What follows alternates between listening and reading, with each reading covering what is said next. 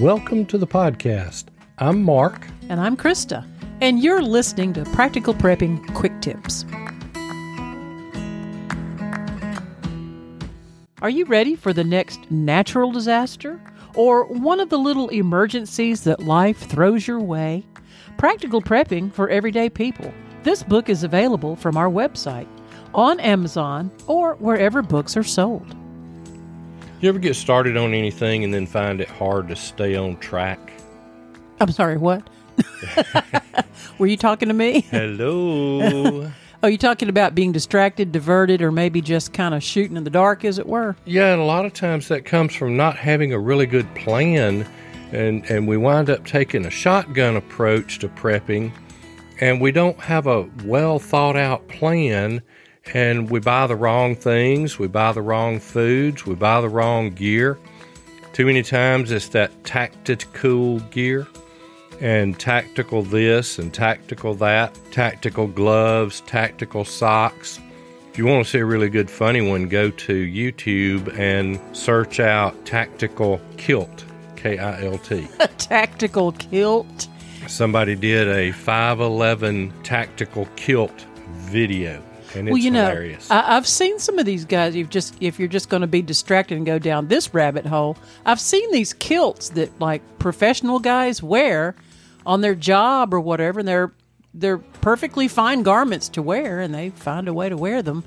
But you're saying 5'11" has a whole video about a tactical kilt? It's a video, and it's police or something, and chasing and going over walls and sliding across hoods. That would be entertaining. It's very entertaining. Go look at that. So, to get back out of the rabbit hole, what you're saying is we need to be a little bit more focused. We need to be very focused on our prepping, and we need to stay on track and make more progress. Well, how are we going to do that? To do that, we need a written plan. Oh. Instead of a shotgun approach, we need a rifle approach. Pew, pew. We need to be very specific and very intentional. I see what you mean. A shotgun kind of sprays everywhere. Exactly. And a rifle is a bit more, quite a bit more laser pointed. There you go. Okay, I get it. Now, people are waking up to the need to become prepared, but they really don't know how or even for what to prep. Well, a lot of times people are just scared to death first, and then they don't really know how to make a step after that, when you just kind of need to cool off and step back and take a deep breath and realize that preparedness doesn't have to be, something totally and 100,000,000% scary all the time, like EMPs and the threats of nuclear attack and total grid down and financial collapse, or, the types of things you see in the movies or on real conspiracy theory type forums with like martial law or the government coming to take your food. We're not saying these things aren't ever possible, but the odds are so minuscule that what we want to tell you is pay attention to the things that might actually really happen to you, or maybe have happened to you. And to do that, we have to do that threat assessment. We're much more likely to face a job loss than we are an EMP. That's the truth. And we're much more likely to experience a health issue than we are a total grid down situation. And like we've often said too, we're much more likely to face very tough, severe weather.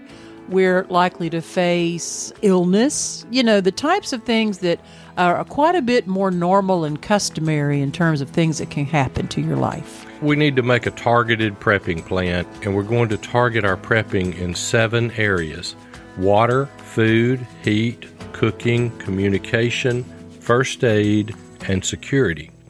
Now, water. How much will we need? Well, how many people are in your household? And how long are you planning to prep for? Yeah, like how much time allotment? Exactly. I mean, if we prep for a week, is that enough? If we prep for 2 weeks, is that enough? But remember, we need to have at least 1 gallon per day minimum, plus water for the pets. Now, one of our daughters has 6 people, 1 dog, 1 cat in the same house. That's about 7 gallons per day, or 49 gallons a week. You'd better have a plan. Mm-hmm. Now, there's a creek about 4 blocks away, and they can use that and water filters, but there has to be a plan. And let's talk about food. Again, how much food will you need, and for what time length are you prepping per person in your household? Yeah, now FEMA says 72 hours, but that'll get you through many natural disasters. But what about a job loss? What about runaway inflation? What about food shortages like we've seen? Certainly gives you something to think about. Mm-hmm.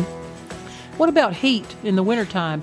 How will you keep your family warm if you don't have any power, if you don't have a generator? You have to think about things like that. Yeah, we're going to have auxiliary heating. Now, we use an indoor-safe propane heater. There is a fireplace here. We don't use it. We're going to have it checked, but we could in a critical emergency. You could have a wood heater. How about just blankets? Or how about just layering your clothing as well? Any of those options will help, but you have to have a plan. Cooking. Now, a hot meal offers some comfort. We can use a cook stove. We have one that's indoor safe, and you can get butane, you can get propane. But now if you're going to use a gas grill, which is a viable option for cooking when you don't have your regular stove, that must be used only outside the house. And that's because carbon monoxide will kill you. I would say the same safety precautions apply to a charcoal grill as well. Mm-hmm. Outside only.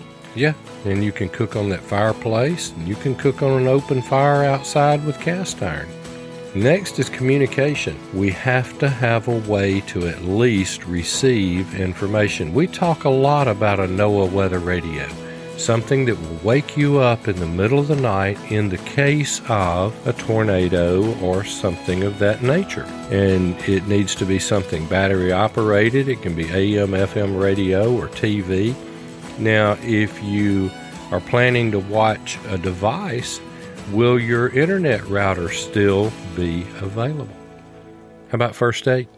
I think first aid is a very important consideration. You've got to have some way of being able to attend to some sort of wounding that may take place in your home, and to be well supplied with a variety of things like antiseptic sprays and gauzes and bandages, maybe even learn how to use a tourniquet, and to understand in the situations that would require that sort of thing. Right. And security. We need to be able to protect ourselves at home and away from home. What's our plan for that? The whole point of what we're talking about today here is, instead of taking a hit or miss approach, a little here, a little there, a little over here, a little over there, we need to have that plan, and we need to go by that plan. My dad taught me many, many years ago, make a plan and work your plan. This is one place that it really works, and it really needs to be done. You know why? Because stuff happens, so you need to stay prepared. And we'll see you next time.